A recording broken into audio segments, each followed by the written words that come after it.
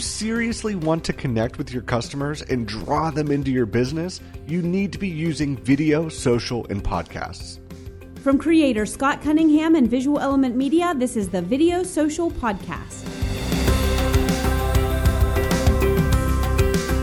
Hello, everyone, and welcome to the Video Social Podcast. My name is Scott, and thank you so much for taking just a couple of moments out of your busy and crazy day to stop by here. And hopefully, by doing that, you will learn some valuable tips about video, social, and podcasts, because I truly do believe that these are the ways in which companies will be able to connect and grow their business in the months and years to come. And so if that's something that is of interest to you, I really hope that you stick around throughout this podcast, because today we're going to be talking about just how to sit down, how to make your video, and some ways that you can make it look like maybe a production company actually came in and filmed it with you. You know, so many people are saying, oh, I just use my phone, and that's fine. I mean, this video is not for you. If you're someone that's looking to just make something like super inexpensive and just make it on your phone, that's fine. And those videos have their place. But this isn't what I'm talking about. I'm talking about making a video, actually sitting down and investing in this story that you're going to be telling, and really capturing things that you just don't get whenever you're running gunning on an iPhone or anything like that. So in the last podcast, if you missed it, we talked about planning out your video and how important that is. That if you want to have a really good end product, you need to invest some real time in planning it out and figuring out what you want to say, what you want your audience to see, and the emotion that you want them, or you want to generate in them as you're telling this story. And so we talked about that last week. And so this week I want to build on that and actually give you some tangible, things to take away so that you can sit down, plan out your video, and now you can actually film it and make it stick out above some other people. And these are some tips that we use here at Visual Element Media. We're a video production company, social media company, podcast, hence Video Social Podcast. And so I want to help you be able to do this, because I've found that if you're willing to put in the time, because it does take time, it is so much fun to do this. At least it is for me, and that's why I love doing it. So again, I'm not talking about iPhones or anything like that. I'm talking about using a DSLR or some kind of video camera where you can attach good audio, microphone to it. You can mess around with the video settings, and you can really do some good, cool stuff.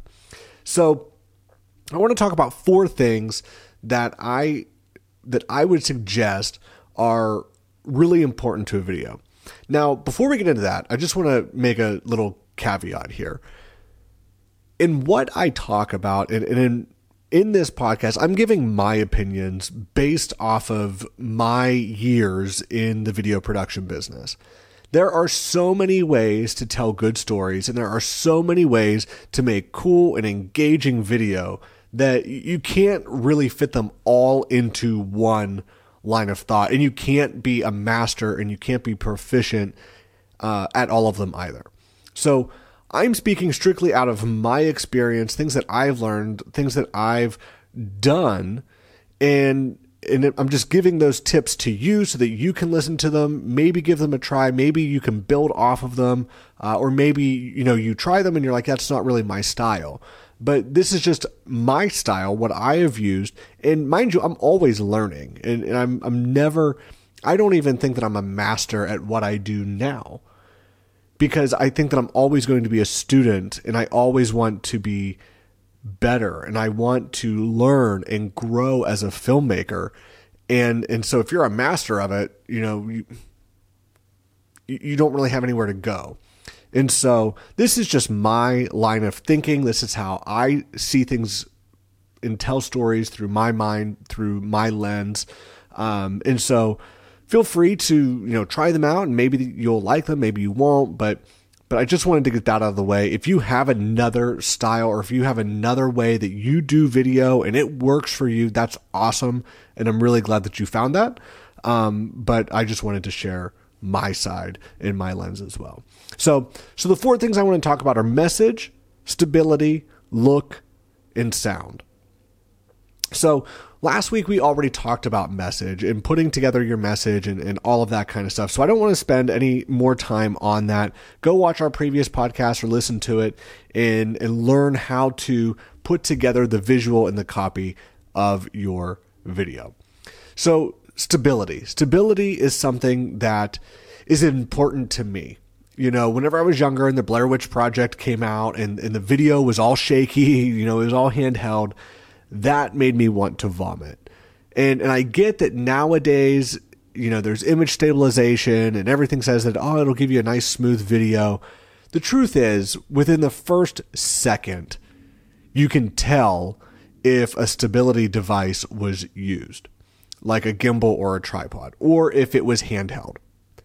You know, 99% of the time, within the first second of a video, you can tell what they were using to hold their camera. And so, in my opinion, I feel that you need to have practically, you know, a really stable image. It's okay to have some shake and, you know, stuff like that. But if you don't have steady hands, and I mean, I feel like I have fairly steady hands, but not enough that I feel like I can use a handheld camera, you know, even though it says handheld.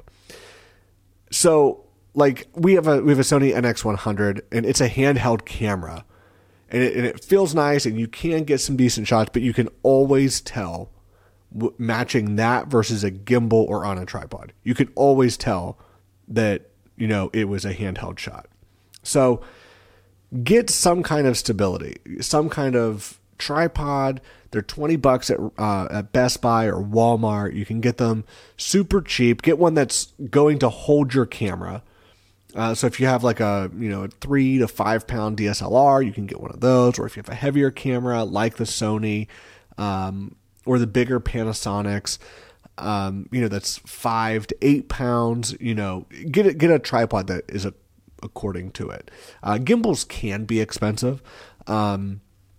We use the Zhiyun crane for our Panasonic G7 and absolutely love it. It's an amazing gimbal. But use something that will help stabilize the image so that it's not bouncing around and causing people to get motion sickness. So I recommend that for stability. Next, I want to talk about look.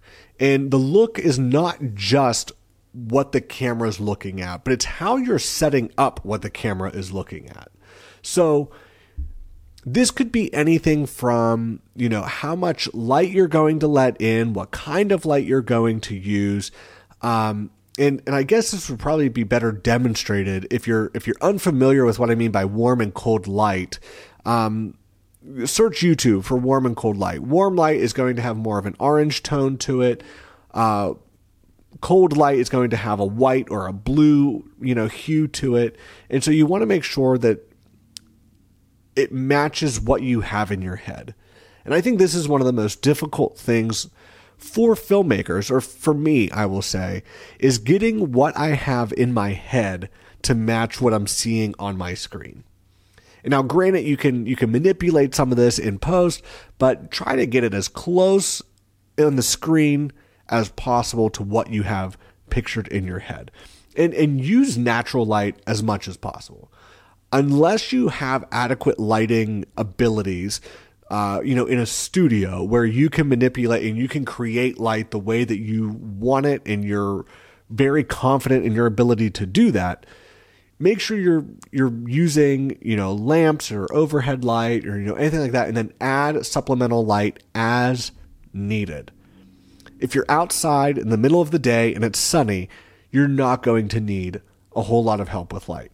One thing you can use outside so that you can kind of reduce the number of reflections and shadows or whatnot is go to Walmart, buy a piece of poster board or glue board, I think they call it, that's a little bit more firm. And you can hold that in front of the person so that the light is bouncing off of them and bouncing off the board and then back onto the subject. That way you don't have any weird shadows, under the chin or under the eyes, and they have really spooky looking eyes. So that's look. Make it look the way you want, and you can do that by using lamps, overhead light. You can, if you want like that cool, unfocused or blurry lighting, in the background, you could put, Christmas lights back there. You could have a lamp back there. You can do a whole bunch of different things that will make your video look a little bit more interesting and just grab the attention. But use lighting to further that and play around with it, because a lot of times, we have an idea of what we want, and there's a couple of different ways that we can achieve that. And so we kind of have to play around, bring in some different lights, in order to get that. But be willing to do that. It takes time, and it can get frustrating because you're not getting exactly what you look like or exactly what you want it to look like.